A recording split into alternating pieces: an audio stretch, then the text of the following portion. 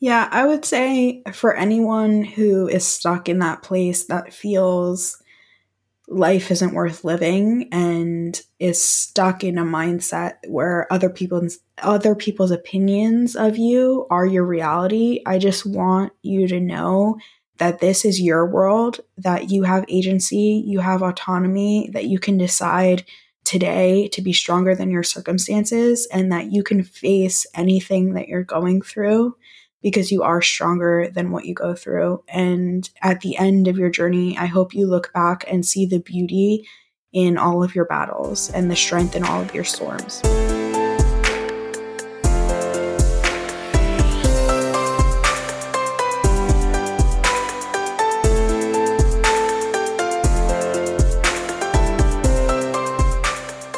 This is the Silver Linings Handbook Podcast. I'm Jason Blair. That's Katie Moran, an author, speaker, social media influencer, and an advocate for mental health and sexual assault and suicide prevention.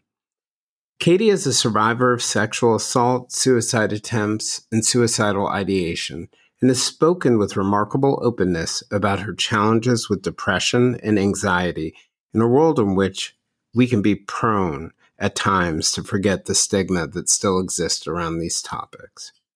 Katie writes and speaks openly about these topics, including the complex emotions associated with rape and sexual assault, including how her second rape, while in college, was instrumental in teaching her that neither the first or the second one was her fault. Through her books, her blog, and her social media presence, Katie puts herself out there and is vulnerable in a hope, she says, that she can help others. This leads to both situations where people who have deep pain and who are at great risk for harm reach out to her, and she also receives a significant amount of vitriol. Katie is the author of a 2022 poetry book called Redeeming Endless Possibility, a 2023 book of spooky campfire tales called Lantern Lines, and a 2022 book with the self-explanatory title, Lucid Dreams That Saved My Life. She advocates using creativity that can be found, she believes, in everyone, as an instrumental tool of healing. After working as a social work intern at an association for neurodiverse people with intellectual disabilities in Staten Island in 2016 and 17, Katie was a graduate intern who worked with the Medical School Research Center at Columbia University on student experience, founded her own companies focused on applying neurosociological research to creative pursuits, and also a clothing brand focused on inspiring and uplifting people. Katie herself uses narrative writing, poetry, photography, and coaching people on creativity as a part of her own healing. Katie received her undergraduate degree in sociology from Fordham University, a Catholic Jesuit university in Manhattan, where she also minored in creative writing and African American studies. As an undergraduate, Katie's research focused on religious inclusion at the university. She also received her master's degree in social work from Fordham's Graduate School of Social Service, where she received the Reverend Dr. Nicholas J. Langland Award for Outstanding Thesis on Master of Social Work Students' Attitudes on Mental Health Stigma. Her academic publications include one about restorative justice, an approach to justice that focuses on collaborative processes to repair harm done to victims. It's a new wave of approach to solving and healing that involves a process between people and those who harm them, where those who hurt others take responsibility for their actions, and those who are hurt give them the opportunity to redeem themselves. Today, we're going to discuss stigma, healing, and advocacy in these areas, the cost and value of being vulnerable in the public sphere, and using creativity to find healing.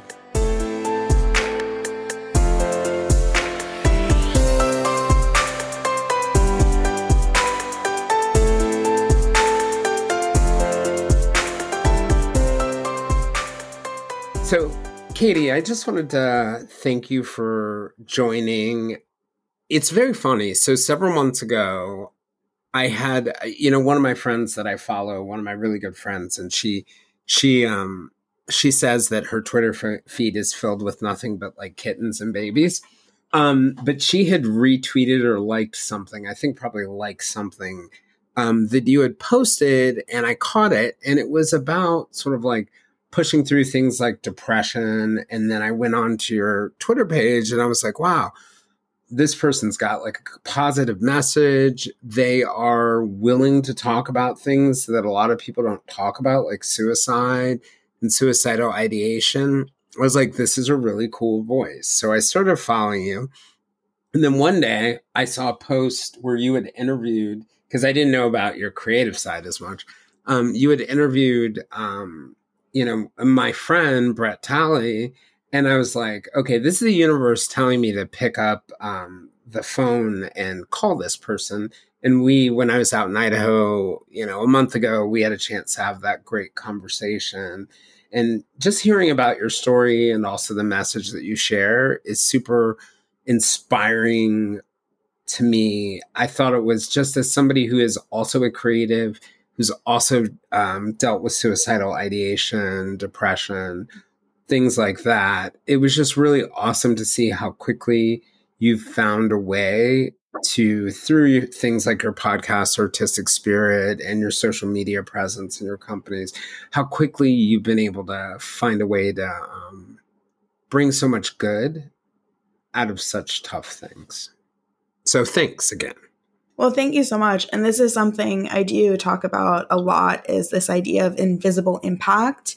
And when we put our message out there, we don't really know who we're reaching. And I never would have known that I reached you if you didn't pick up the phone that day. And some of the most meaningful experiences of my life, it's just when people reach out and they say that I had an impact on them, or they could relate to something I posted or something I wrote. And that is so meaningful to me. I think back to when I was suicidal in college and I was self-isolating, and I felt so alone. And to think now I talk about how alone I felt and can reach thousands of people, and so many people actually feel that, and they feel connected to someone in that aloneness. Mm-hmm. And I love that idea of collective healing, and how we might not be in the same room, but we could have and share a heartbeat. And I think that's so powerful. Oh, I think that's a beautiful way of putting it, that we can share our heartbeat. Because, there's sort of like two sides of the coin when I think about it, and I think about what you said. There's like the person out there, or somebody like you who's sending a message, doesn't necessarily know where it's landing or how much it's landing or how impactful it is. And I've talked to a lot of my own listeners, after they send me their first message, and they were like, well, I was so afraid to write you because I figured your inbox would be so filled, or for some other reason. And, I tell them like, oh, you don't know how important this is to me. Like, being able to hear what you like, or what was impactful, or what helped you, I always want to hear that. And then there's the other side of it, that like when you create something that's meant to have a positive impact, there are all these people out there whose hearts you're touching, and you're able to sort of collectively heal together. That's a cool way to think about it. I really like that part. I'm just curious, how did you even decide to put yourself out there and raise your voice? Yeah, so it came in stages. The first time I ever spoke out publicly about my sexual assault and healing from that and mental health was when I was training, and I had an internship with a UN NGO, and they asked me to give testimony for their training at a conference. And it was really powerful, that I shared my story and people were connecting with it. And I even had someone come up to me and just like whisper in my ear that they had been through something similar. And I always think about that, like when people talk about the Me Too movement, like the real power in it is that when one person raises their voice, the other person doesn't have to take all that energy to raise their voice too, but all they have to say is me too, and you understand. And I think that's something that's so powerful, is that with those two words, people can really connect and, like I said, like share a heartbeat. Yeah. So when you were in that UN program, did they give you a specific topic to pick, or was it you could share anything about your life? How'd you decide, I guess, to share about that for like the first time beyond sort of like your friends? I'm just curious about like what it's got to be frightening for people. Yeah, so it was about energy efficiency, and a lot of the training was energy training. So for me, a lot of the times when I would do the exercises, I had this journal, and I remember I would kind of like feel like I didn't want to do it because I felt like this is so unfair. I have to do this. Like no one else has to do this. And I recognized that the trauma that I was responding to was this idea that it's not fair. And I went deeper with that. And it reminded me of that feeling when I was sexually assaulted, how I felt like it wasn't fair. Oh, that's wow. So, like, that idea of just being in this sort of like innocuous situation where you felt like you were being forced into doing something became kind of like a trigger for other times where you've been in situations that you felt weren't fair. That just reminds me of the idea that like when trauma sort of exists in your life, it is like the smallest drop of a leaf or blow of the wind that can trigger it and push it to the surface. Yeah. I see it kind of like the ripple, like that it's really just like this tiny little drop in water, and that it can have like send ripples and even waves of whether it be emotion or feelings that sometimes can feel out of place. And I think for a lot of people who are going through specifically trauma, it can show up and manifest in other disorders. And for me, that was something that I felt a lot of guilt around because I was silent about being sexually assaulted for about 6 years. Mm, And I was struggling with PTSD, and it was undiagnosed because I didn't share that with anyone. mm, mm. During that time, can you, and I mean, a lot of it on its face seems very obvious to me that there's shame and there's stigma around sexual assault, there's shame and there's stigma around mental health challenges. And you've been really, like we talked about, very open about your mental health challenges, the sexual assaults, like life struggles. What does it feel like when you're on that moment where you're making the cusp of making the decision to speak out? And what does it feel like when you're making a decision, because it's really a decision, to hold back? What does it feel like inside? I'm just curious about that piece. Yeah, I think when I'm in that space where I'm feeling a decision to speak out, it's not so much about me anymore. And I think about not only like the past version of myself that needed to hear it, but I think about that person who might be out there who might be experiencing something else. And I think when you first do it, you do it because you care about the people that are going to hear it, and it has a purpose to it. Like when I spoke at the UN, I was very close to the organizers, and I was just being honest and truthful like I would any day of the week. And I had shared privately to them, which allowed for that wound to become a scar and really heal so that I could speak about Mm. it, which is something that a lot of people don't talk about, is that sometimes you're not ready to talk about something until that wound really turns into a scar, and then it is the right time. And for me, I So it really, doesn't reopen over and yeah, over. That's one of the toughest things about trauma. I was just thinking about that. Like you know, I saw 9/11. I personally in my own life, which I don't always talk about, I was sexually molested as a kid. And one of the really interesting things for me is, I resiliently bounce through life. Like, But when COVID happened, I said to myself, okay, I need to get back into therapy. And I went back into therapy around that time. And one of the like unexpected gifts of that was that one day my therapist said to me, like, we were talking about something related to like being a reporter. And I mentioned something, I think it was like one of the first set of dead bodies that I had seen, which was it was a train accident. There were these kids who went to the neighboring school, and it was a school that my mom taught at, and they had seen a movie where a bunch of kids had laid under a train, but they didn't know the train they were laying under had a cattle prod, and they were like spread over 50 feet. It was brutal. And I was telling her about that story, and she was like, how many dead people have you seen? And I started going through a list, and she gave me the project of figuring out how many dead people I had seen. And I was able to count 270. And she was like, they're all unnatural deaths. How many natural deaths? And I was like, oh, one, my grandfather. But I guess one of the things that is so, I think you made that point about like the scar and needing it to become a scar, not just a scab, and certainly not an open wound. I thought brilliantly, my therapist at that moment said, now you have a choice. And your choice is, are you at the point? Well, she said, your first choice is, do you want to heal?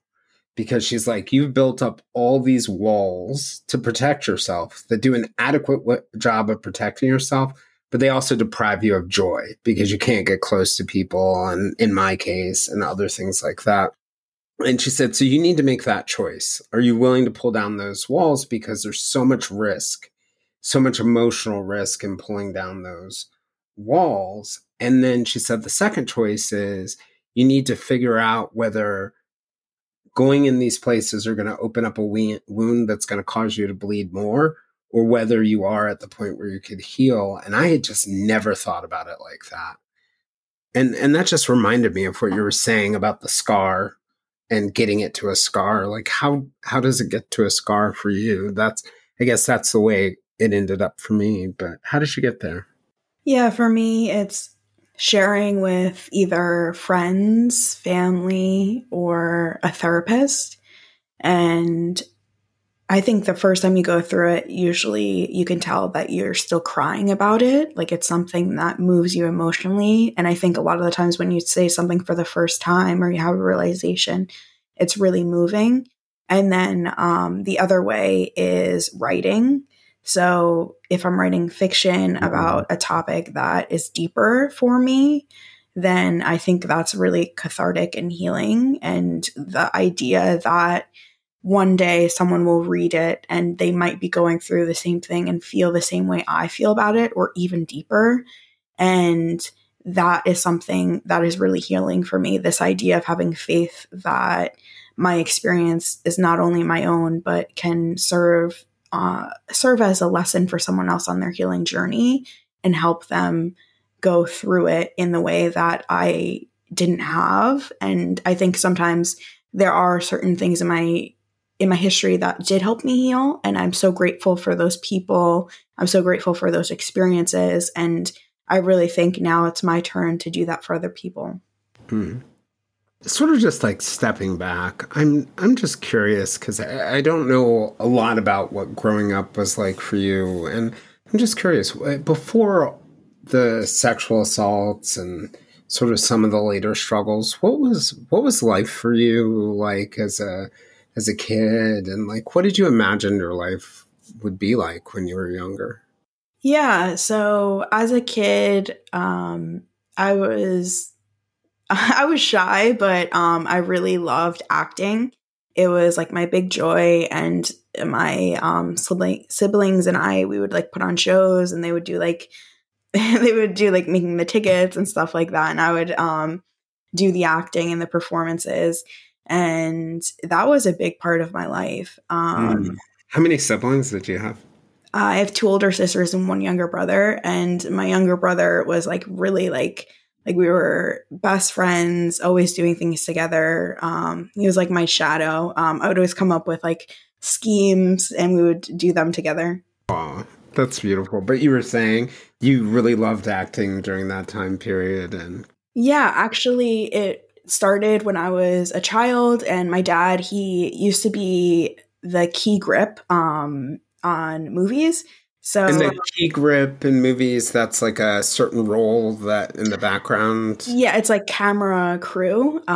So he was like always very much into like cameras and stuff like that. So we had like we would make home videos, and that was kind of like like my big joy would be always making like videos and like shows, and that was probably like the majority of my childhood, and telling stories and acting out the stories. Actually, my love of writing came from wanting to have stories to act out, so Hmm. it was something that like grew naturally together. Yeah, I could totally see that. Where'd you grow up? New Jersey in Bergen County. Okay, okay, okay. The so you guys grew up sort of like Bergen County for the most part, middle class, upper to middle class. Is this Yeah, I think so. I'm not really I'm not really sure. I don't really understand that stuff that much, even though I majored in sociology. Um, well. I can assure you that everyone says they're middle class. Like nobody actually says they're upper class. Okay, some people who are poor know they're poor, but like no one knows they're upper class. So it's always hard to tell. And like it's such an interesting scene, like that idea of like your shadow younger brother. mhm. And I'm guessing you guys were running around with a camcorder or something like that. We were when it was like digitized, we Uh-huh. had like a little camera, and Oh, yeah, we like always had a camera. Now it's like everyone has their iPhone, so right. It's he's a it's lot yeah, it's easier funny. but less fun, maybe. Yeah, we're so different. He's like an accountant, Uh-huh. and I'm like a creative, so it's like very almost like polar opposites. But we always just were teammates. Did you guys pull your friends and family into it? Yeah, actually, my older sister, the one that was like just like a few years older than us, the second born, she used to do things with us because we were just such a team that she like wanted to. And I think a lot of the times there's this thing that siblings do that they don't want to hang out with their younger sibling because it's not cool. But we actually got her to hang out with us because we were always like doing something fun together. Yeah, the one of the things I was talking to somebody in theater recently. He's actually the son of somebody who was like one of my dearest friends, and we were talking about the fact that so many people in theater are actually pretty shy and can be somewhat introverted. And we were talking about how like so many people in theater, like being on the stage or like recording things or filming, and this is probably true about writers too. It gives you a powerful way to relate to the world that feels very safe. It feels much safer. And the other and someone else I was talking to was saying like a lot of movie actors are also very introverted.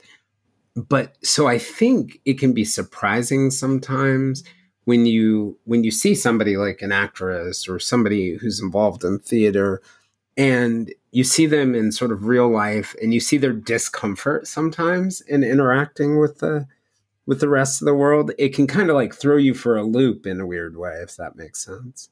You had just mentioned that you were shy growing up, and what was high school like for you? What was college like? Yeah, high school, I was really focused on cheerleading, and it was like kind of like a strict coach we had, and it took up most of my time. And I went to an all girls Catholic high school, so it was like very fulfilling spiritually. And I feel like I was really prepared academically for college and for everything that came after that. Mm-hmm. But it was definitely a change of environment because you mentioned about like middle class and stuff like that. And I think when I got to high school, a lot of people were more affluent, and it was strange going from like a public school where not everyone was to a high school where people were, and people were more concerned about like designer bags and it. I've never been materialistic, so I never really understood that, Yeah. and it could be hard sometimes to fit in when you feel like you really care about things that are on the inside, and a lot of the world cares about what's on the outside. Yeah.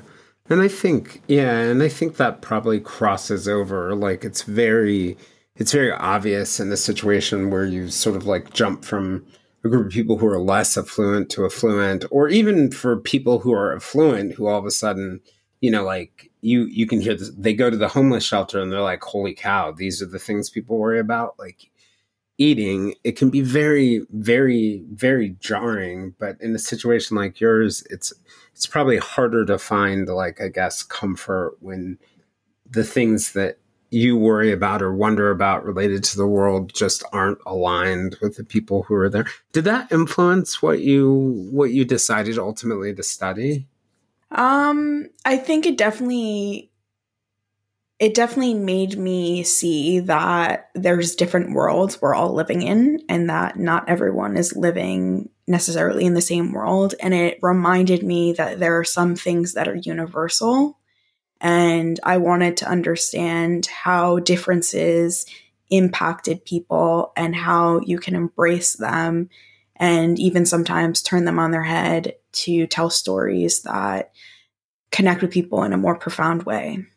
So the idea that like we're all quite different based on our experiences and influences, but how do you essentially find the connections? And Mm-hmm. art was a way for you to find the connections.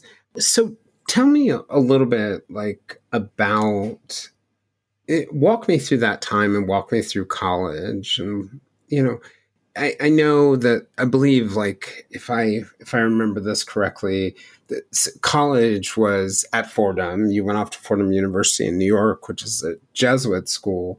But that's where you first started to have some of these struggles. Tell me a little bit about that and what it was like for you to even encounter, I don't know, living in New York City, dealing with these kinds of struggles, the whole works of it. Yeah, it was really kind of like a culture shock because I went from an all girls Catholic school to living on a floor with boys, and it was just really much like a big shock. And I was really scared and I just wanted to fit in. Mm. So I think I overcompensated. And actually, I feel like I almost changed who I was drastically. Like, you can go back to like videos of me, and I had like this like super deep voice. And I think I was just trying to present someone who was more confident and even masculine than I was, to try and fit in and be accepted. And I was really much, a lot of people probably won't believe this if you know me now, but I was like a clown. And I actually thought about doing comedy and like stand up comedy. But clown, you clowned around, or you actually were a clown, like with the No, nose? no, I clowned around. I thought like everything could be solved with humor, and to me, everything was a joke. And even when I started to experience trauma, I would joke about it. And when I started to really have these deep feelings of after being sexually assaulted, of just feeling unsettled, and I felt like most of my relationships were superficial, and I felt like no one really knew me. And my first suicide attempt, Mm. I remember I was talking to someone about how no one really took me seriously because I was always joking about everything, and how I just felt like a clown to my friends, and that they only accepted me when I was giddy and joking and Oh, it's bubbly. interesting. Yeah, because it's a lot like that. Just made me think of the fact that so many comedians carry, depression silently because the public persona that they've created makes it really hard to share some of the deeper, darkest things. Like if you're the person among your friends who's always the funny person, or the person who's always optimistic, it's really hard to kind of like step out of that role sometimes. And when you are trying to, like you said, trying to fit in, it's almost even harder. Did you were you getting at the idea that even after your sexual assault, the desire to fit in was still great, and that's kind of like part of why you sort of like brushed it off in your own head? And I think it changed, and there was a new desire to seem like I was okay, and mm, it was harder than wanting to fit in. mm. What do you mean by a desire to feel like you were okay? Yeah, I didn't want anyone to worry about me, and I knew that after it had happened, that like my life had changed and it would never be the same, and I just saw the world completely differently, and it was so painful for me, and I didn't want anyone to see what I was going through. When did Not it happen? When did the first sexual assault happen? 2011, Okay. So you were in your first 19. years so your first years of college, like your sophomore year? Or? It was the summer of freshman year.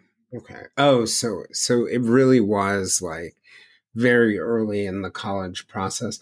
So you were on summer break during the time. Did you have people that you could go to and talk to immediately afterwards, or did you even, because I know for a lot of people who go through this, you don't a lot of people aren't even sure whether it was a sexual assault when it first happens. Like what was that like? Who did you turn to? How did you? Yeah, so I didn't really tell anyone. I was in a lot of pain, and it was summer courses. So I was living off campus, but by the school. And I remember I was studying Arabic at the time. That was my summer course.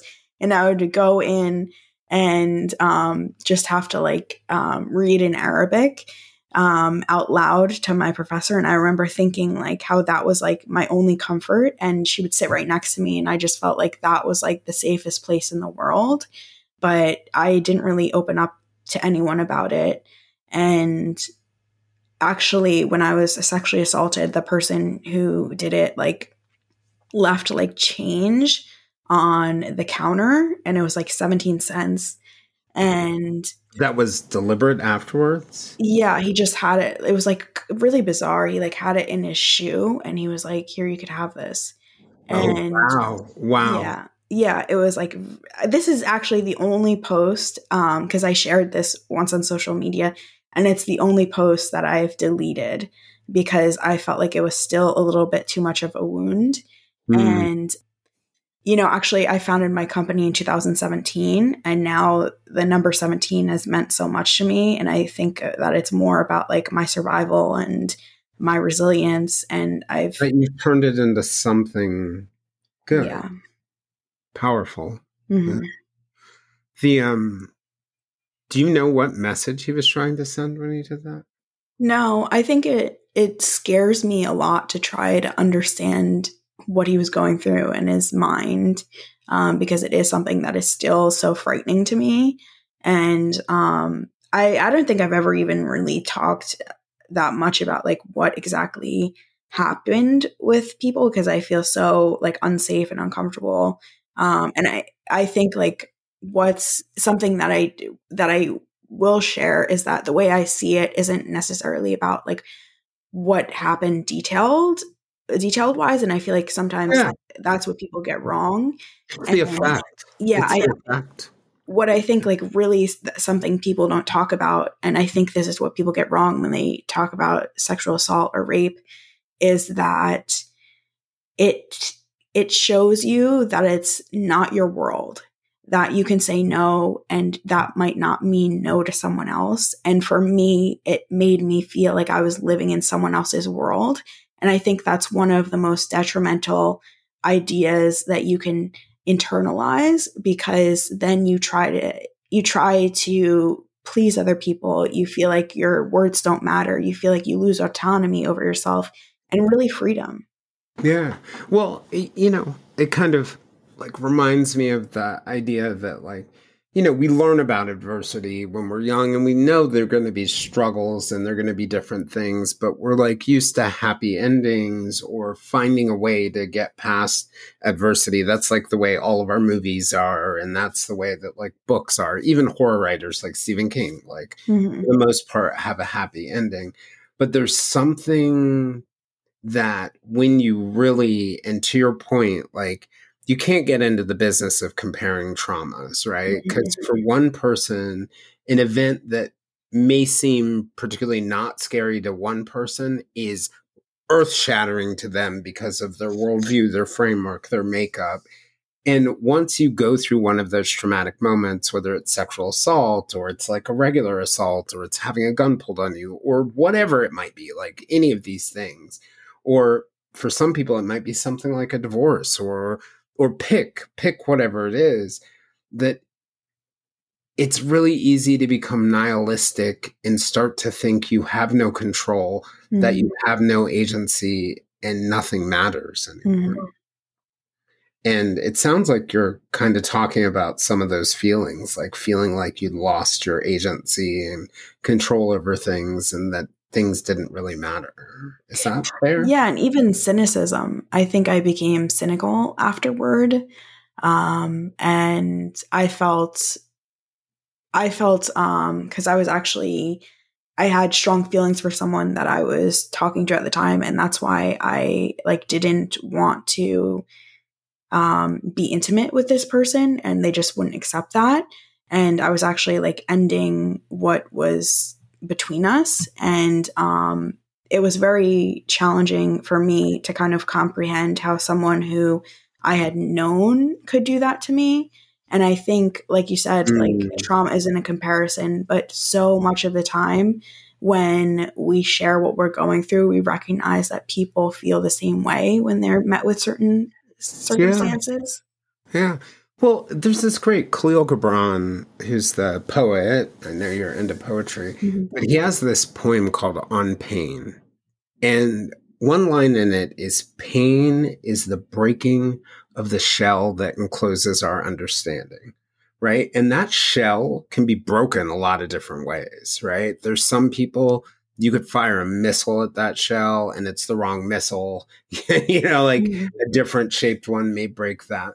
But when something breaks your understanding of the world, your world, like it can have this cascading effect. Like what you're describing there is there's the sexual assault and that loss there, but then the impact that it had on your relationship is another set of losses. And it's just this cascading, set of losses, one of which is actually your understanding of the world. Your world kind of broke, it sounds like. Yeah, I think that's exactly it. And I think that's what people don't really talk about when they talk about the impact of sexual assault. And so much of the time, people don't talk about the impact of sexual assault. Like, I think it's very common to for people to kind of be like, oh, yeah, so many people lie about being sexually assaulted or raped. And I think that comes from a place where people don't understand the impact it has. And they say, yeah, people are just looking for money and a settlement. And like, I remember I was in a hospital once and someone said something like that to me. And I was like, well, I'm sure she has to go to a lot of therapy after what had happened to her. And I'm sure that money would really help with the therapy. And that person immediately was like, you know what, you're right.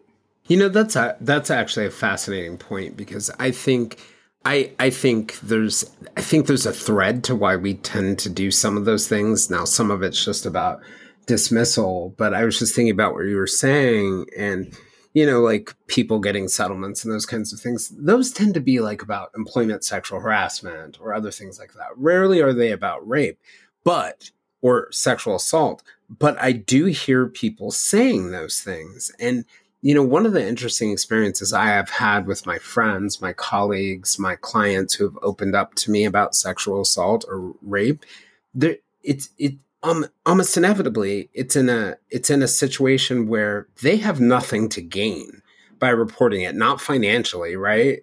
They have Mhm. nothing to gain, and it's interesting that people feel they have to label it that way. And part of me just wonders whether people really struggle with the idea of living in a world, like living in a world where these horrible things are happening in the background, and people will, because of their cognitive dissonance, would rather believe that it's not true, and that's part of the reason why they do that.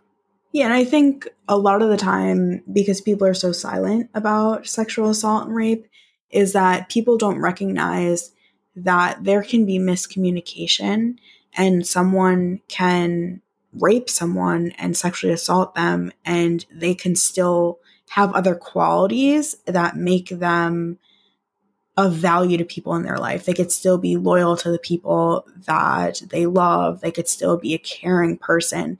And I think it's hard for people to recognize because we don't see how many people actually are offenders in this way. Yeah, because we like demons, right? Like we Mhm. like to hear the story about the person who killed someone who also was horrible to everyone in their life, and they were controlling, and they were all these horrible things. And I think we're less comfortable with the idea that that kid who lives beside me, who's really nice and, you know, picks up my newspaper or helps get my mail or, is a really good babysitter to my kids, might also do something like sexual assault or kill someone or harm someone. Like that is, I think, too messy for us because of our own anxiety, if that makes sense. We want to believe that we can tell good people and good people do good things, bad people do bad things, and bad people are all bad. So I'll see them coming, if that makes sense.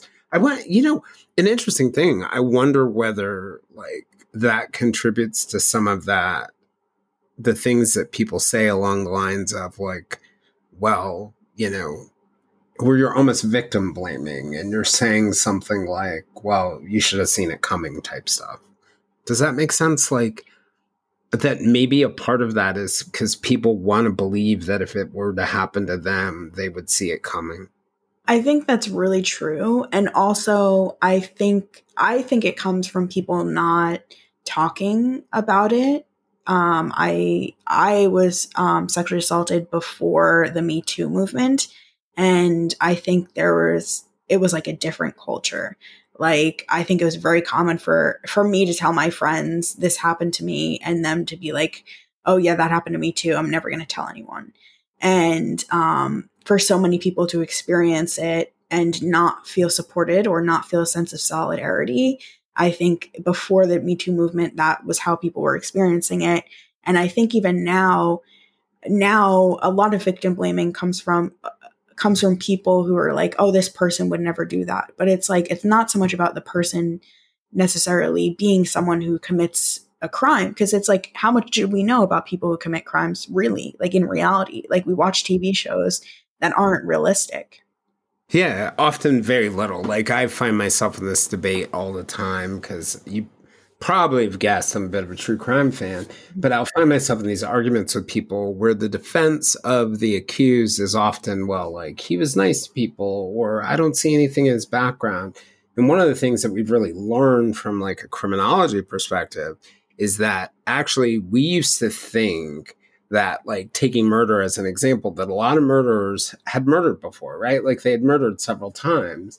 Well, actually, a lot of murders, and they figured this out through the genealogy work, the forensic genealogy work, where they're using genealogy to solve unsolved cases, that a lot of people murder once, or they Mhm. sexually assault someone once. So like trying to like create this picture, I think can be kind of dangerous for society and for the people who have gone through something bad. But I also think it can be dangerous for you if you're using it as your measure of whether you should be concerned. I was going to ask you, what?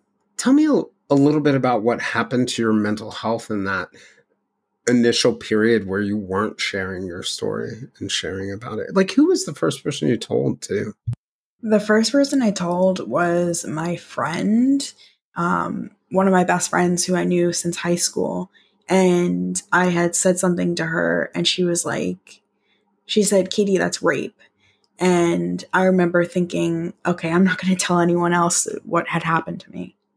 How did you view it before she said that?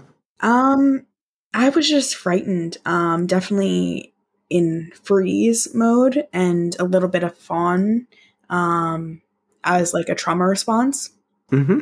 Mm-hmm. And And that's the idea of like locking up, becoming very yes, risk averse and cautious, and then fawn is more of the like trying to grow close to people to feel safe. Is that a good definition of what? yeah, and also like during it is like more like physically, like just not moving and fawning, like not necessarily being like Oh, aggressively like trying to like you meant during the assault itself. yes, Okay, yes. got it. So for that was like the psychology in my mind was like I thought about like, well, maybe it was my fault or Mm, like this was like a miscommunication, which I think has truth to it, but also that doesn't mean that it was necessarily my fault. yeah, Um, it's an interesting point because I think a lot of people don't get the idea. Like they have in their heads that there's a certain response to certain things, whether it's sexual assault or something else. And we tend to like think that like people should fight in that moment. And it's not only like necessarily the statistics tell us fighting isn't always the best idea. But I think people don't realize more deeper that people tend to have four different responses, right? Fight, flight, freeze, and then fawn. And because people don't talk about how we have those different responses and how they're really deeply rooted in our psychology, we often interpret like people not fighting as, I don't know, in this negative light. yeah, I mean, I'll just be like completely honest. Like, I had no chance, like Yeah, physically. yeah, yeah, um, yeah, yeah. yeah, I know I'm like laughing about it. But yeah, But that also might not be your stress response, right? Like yeah, I am a fight person. So like, and I don't think that's necessarily better because my fight response can be pretty dangerous sometimes for myself and for others.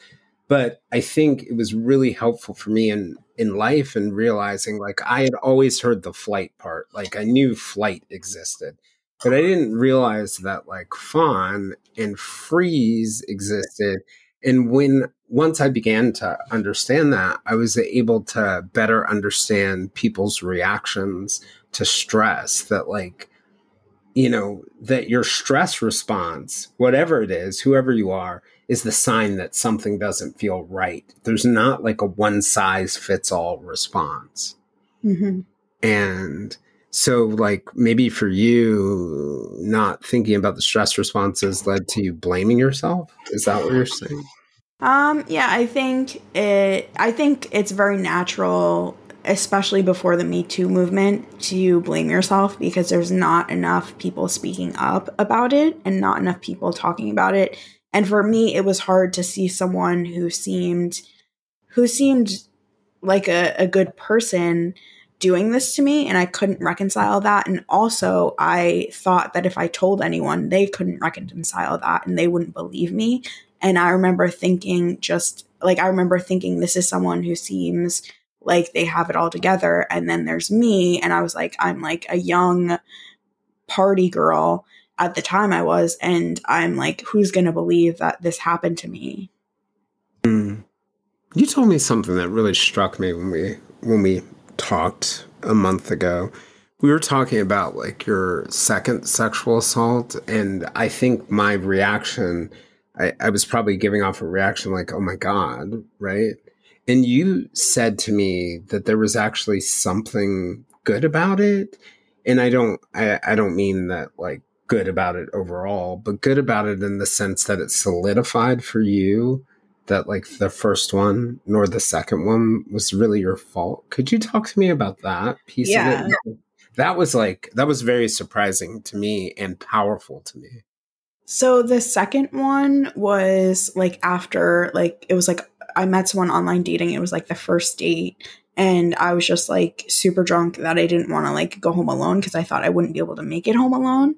And it actually, I thought to myself that if this could happen to me, and I was like in advanced standing in the master's program at Fordham Graduate School of Social Service, and I was in doctoral classes for statistics, and I had like a great internship, and I like really had what it felt like was everything was all put together, and I felt like I had more credibility, and I was like, if this could happen to me like that, and then I know it's not my fault. And that's what changed my perspective on the first one, that the first one wasn't my fault either. No, even if it doesn't matter how much credibility you have, it doesn't matter how put together you are, it doesn't matter any of that. What matters is that like that shouldn't happen to anyone, and that it's not your fault. It's the fault of the person who does it. That's interesting. That good seed, the seed of something good came out of that. There's this concept, I'm not sure if you've ever heard of it, and let me know if you have, called traumatic repetitive syndrome. Have you ever heard of that? No, what is it? Yeah, it's this interesting psychological subtherapeutic response. It like operates underneath PTSD, and you'll see it with like a lot of people like EMTs, right? Like you are an EMT, you go out to a crash site, you see something really bad or horrible happen, and when that happens, right? Like each time you go to that horrible thing, you're desensitized to it. But over time, and it happens with sexual assault too, and it may contribute to the idea why, like, if someone's sexually assaulted once, it exponentially increases the likelihood that they're sexually assaulted. And I once had a client explain it to me beautifully. She said the first time she was sexually assaulted, she racked her brain around what she could do so it would never happen again. And so she convinced herself that, like, okay, I'm not going to walk down a dark alley alone with a guy anymore. And if I don't walk down the dark alley with the guy anymore, a bad thing's not going to happen. And then it happens again, even though she's removed that variable. And, and then all of a sudden she's trying to find out the commonalities that if I recreate the situation over and over again, it by changing it in the ways that I need to change myself because I think it's going to make me safe, then bad things won't happen. And what the psychologists we were all working with said, well, what it actually does is it actually creates this sort of false sense of security. And it sounds like on some level for you, you were convinced, like, if I get my life together and I pull my life together and I become that person who has it all together, I'm going to be safe. Does that make sense to you? Yeah, and I think also probably like a little more deeply, it wasn't so much about safety, but it was about people would believe me. And I felt so alone and so isolated. And that was a part of why I became suicidal, was that I felt like no one believed me. And that made me feel absolutely worthless, was that I felt like I was in it alone and that I could never talk about it. Had you ever felt suicidal before the rape? No, and it actually didn't start until like a year later, where I had spent the summer in the city, and it was like the best summer of my life. I was in Manhattan. Everything was like going so well. And then I moved in to an off-campus housing in the Bronx where it had happened to me. And it was a few blocks away from the street that it had happened on. And that's when all of this kind of like came at me all at once. And I just felt so unsafe. I experienced a little bit of like psychosis. I thought I was in danger. And it was just, a lot of it was PTSD, hypervigilance. And it was so traumatizing to me to be back to where it happened. Yeah, like in those moments when you're hypervigilant, you're expending so much energy and it's so hard. And it sounds like psychosis, you can become delusional or you can become paranoid, and it just becomes exhausting. As somebody who's been through those things, did it, and is that what sort of led you to like where were you at? Did you not want to? Did you not want to live at that point? Did you? Because I was just thinking about like that idea that there's a difference between not wanting to die and wanting to live. And somewhere in there, in all those spaces, you know, uh, people who are suicidal can be at different points in that spectrum. So, where were you at?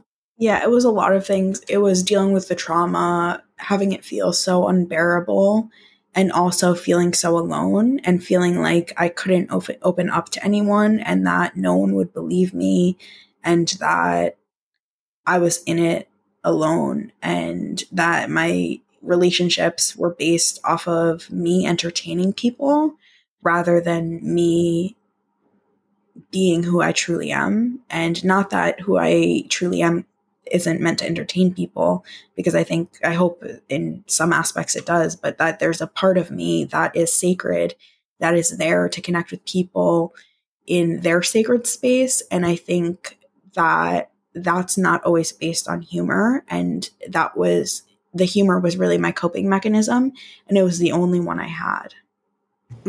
How did you find your way out of that sort of trap, that suicidality?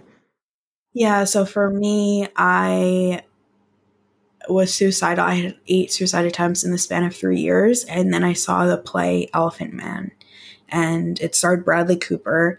And Mm. it was incredible. It showed me that even if we're dehumanized, that doesn't mean that our life isn't worth living. And that doesn't mean that we deserve it. And it doesn't mean that we're defined by the way people treat us. I never thought of that. Like, I remember when I was younger that the movie version of that would come on, and I always loved it. But like, I never really thought that that was like a important life lesson. That like, even if you feel like the ugly duckling inside, like you have value, you Mhm. bring value. And I think we go through points in our lives where it's like hard to see that value. So it really was seeing like the play and seeing something creative and powerful and creative that may not have even been intended to help, that really did help you. Yeah, absolutely. And just because of how much I love acting, it was incredible performance, and what it takes for, or took for Bradley Cooper's body to be in the position to mimic Joseph Merrick was just truly incredible. And for him to perform and to do that with his body at the same time, it was really powerful. And he had such a stage presence, and I also felt really connected to his work before that, because the first day I got out of the hospital, I went to the movies with 2 of my friends, Silver Lining Playbook. And One of my favorite movies. really, yeah, Oh, absolutely. Can I tell you a real quick funny story about it? yes. So I went to go see it with my partner. She and I, ex-partner now, but my partner, we're best friends now. But we went to go see it, and so she's got bipolar in her family. I have bipolar, so there's a lot of like wackiness, and there's probably a little bit of borderline in her family too. So we both saw that, and we were like, this is amazing. This is so authentic. It's so real. It's so great. And, that's part of the reason why this is called Silver Linings Handbook. But, we saw that movie, and then fast forward to like a couple years later, first time I've had a manic episode in a decade. I had taken medication twice, and it was Sudafed. It had a stimulating effect, and it threw my meds off. And I go into this crazy manic episode for multiple days, and she is trying to do everything she can to help me find my way out of it, to get in touch with my psychiatrist. I'm like paranoid too during the whole part. And there's this one moment in the kitchen where two things happen. The youngest, who I think was probably about 4 at the time, jumps up into his seat and points at me and says, "Jason, you are testing my patience."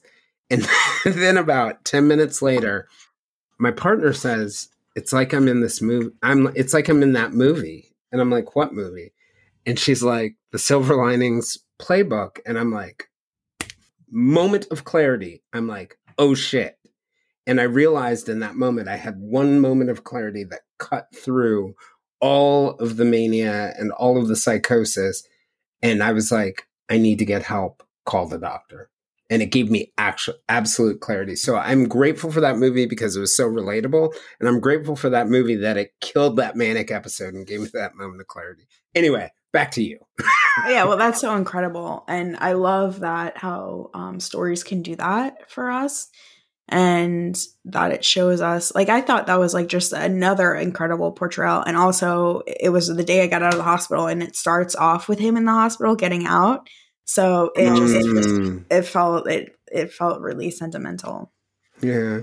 So, you told folks at that UN event about your story.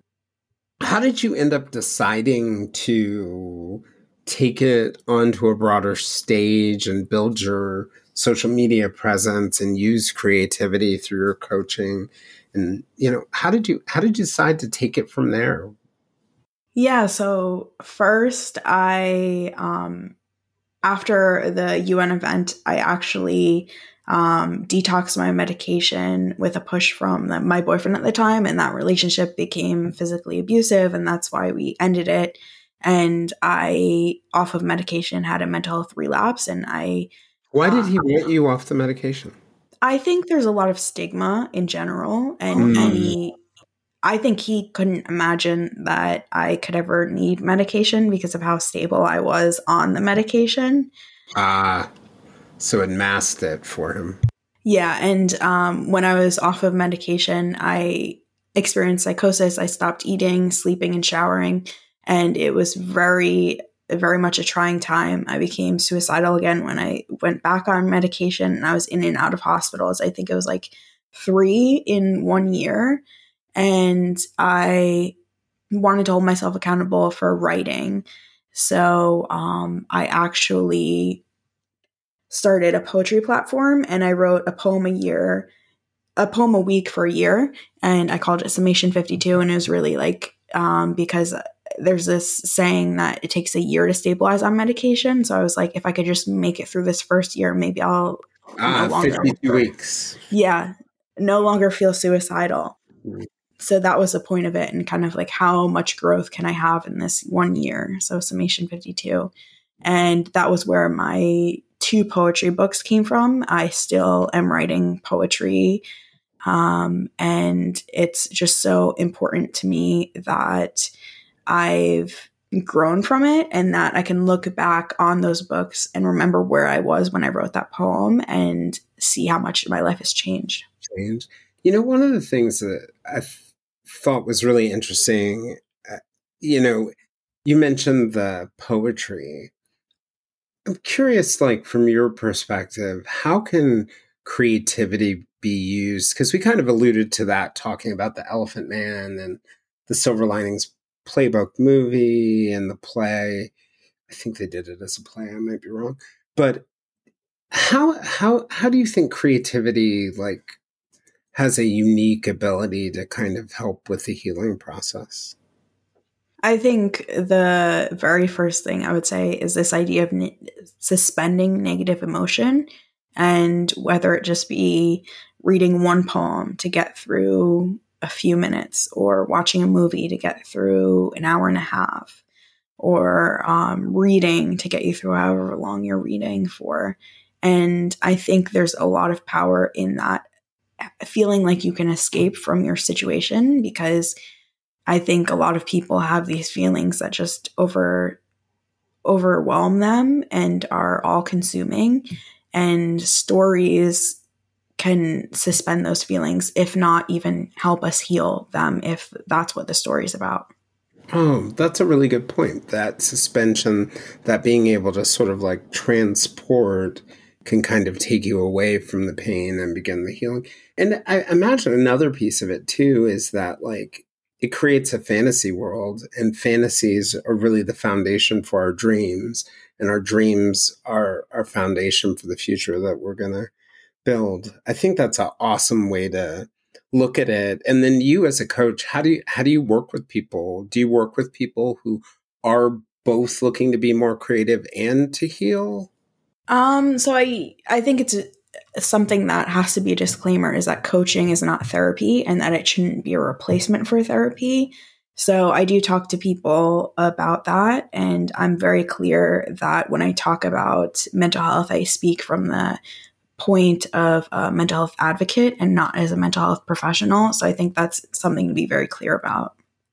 Yeah. Um, but in terms of coaching, I do talk about my journey a lot with people, and most of the people who come to me are very familiar with my story.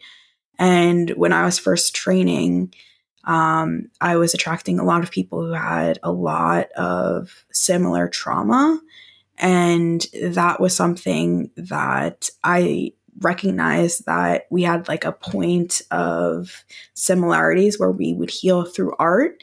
And so much of the time, what people do for self care, writers specifically, is write, which is something you don't really find in a lot of other places because a lot of the times when you do something, whether it be like professionally or you put it out there, it can be hard to see that as self care because it takes on this different energy. But I think you should always have things for yourself that are cathartic. And actually, in college, I took acting classes, and that was really cathartic for me, and that actually helped me heal a lot. Yeah.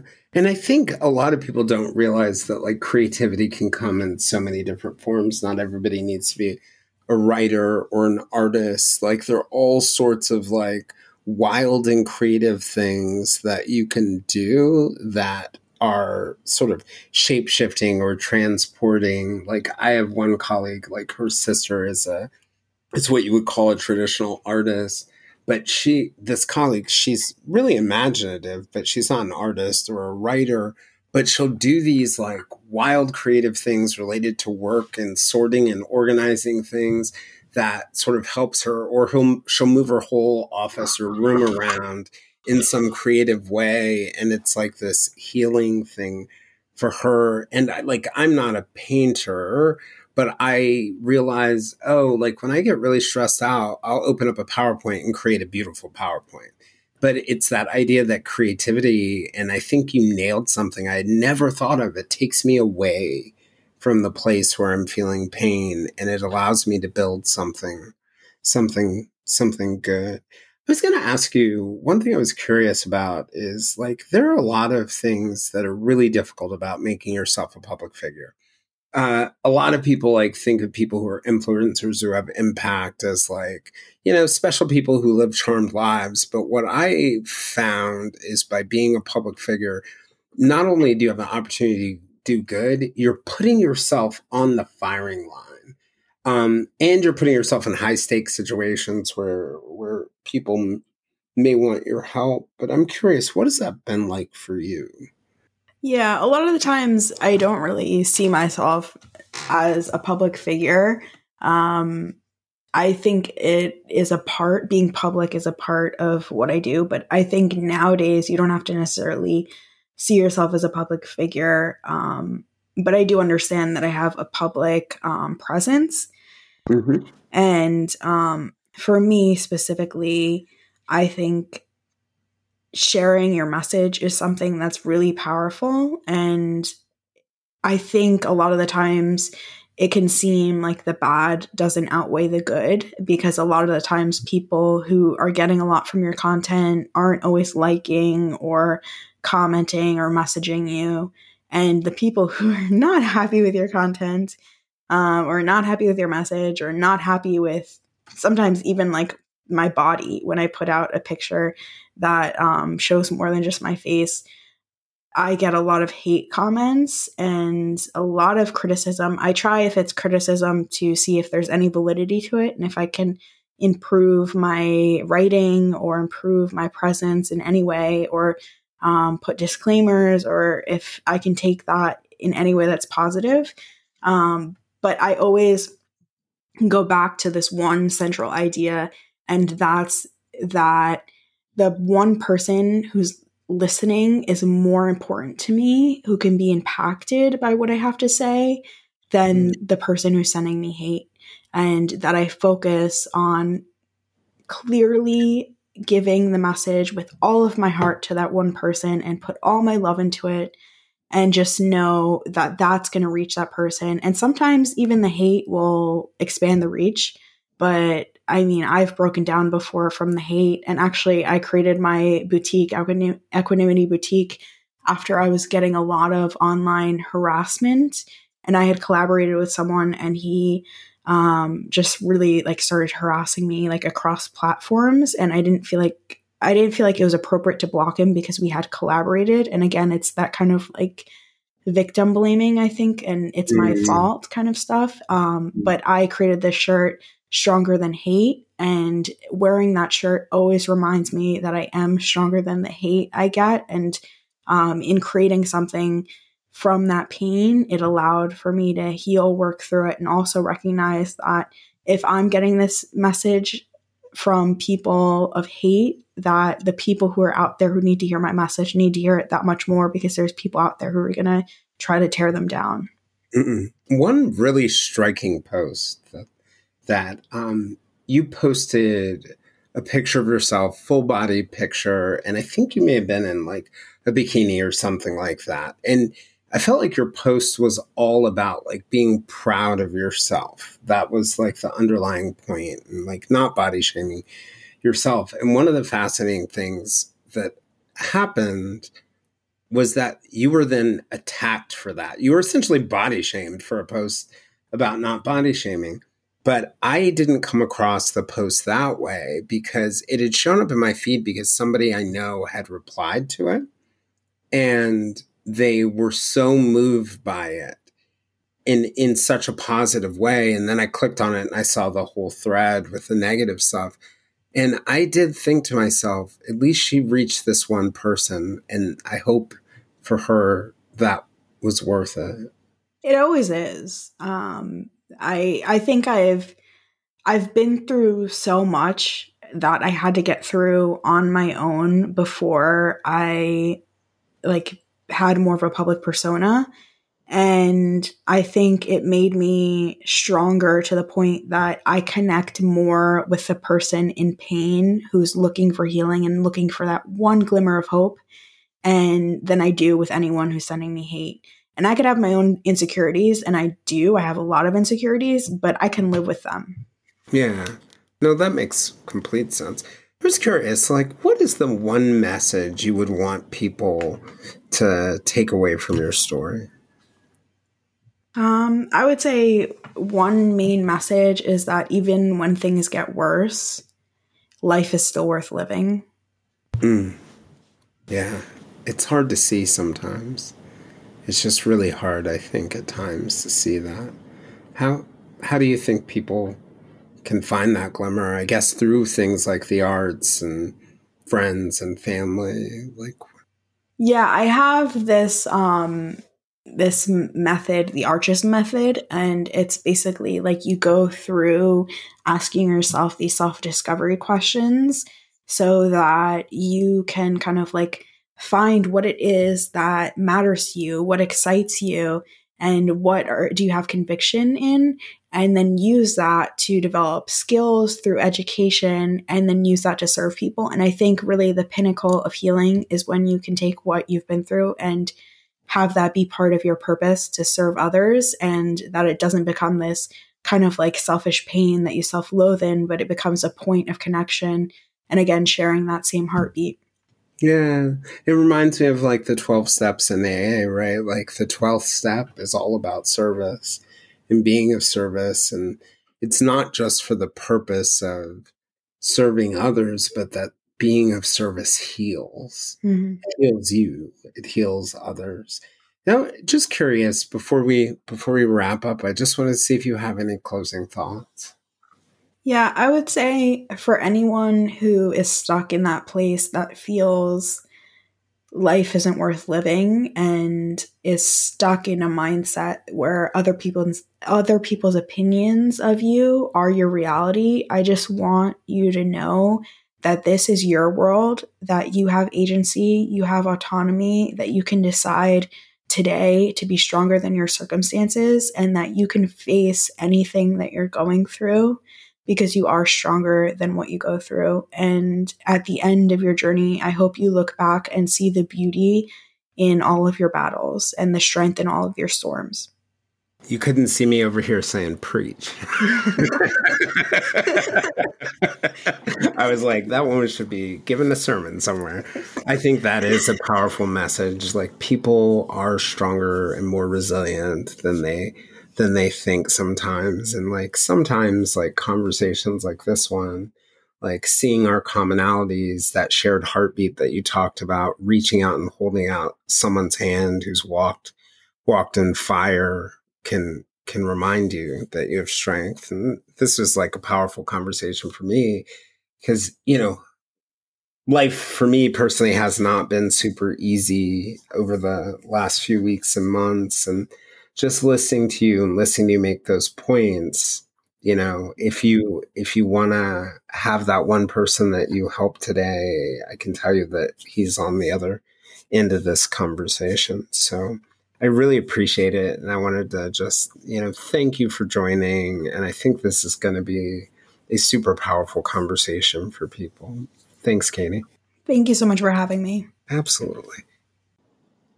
This is the Silver Linings Handbook podcast. I'm Jason Blair. Thanks for joining us. We'll see you again next week.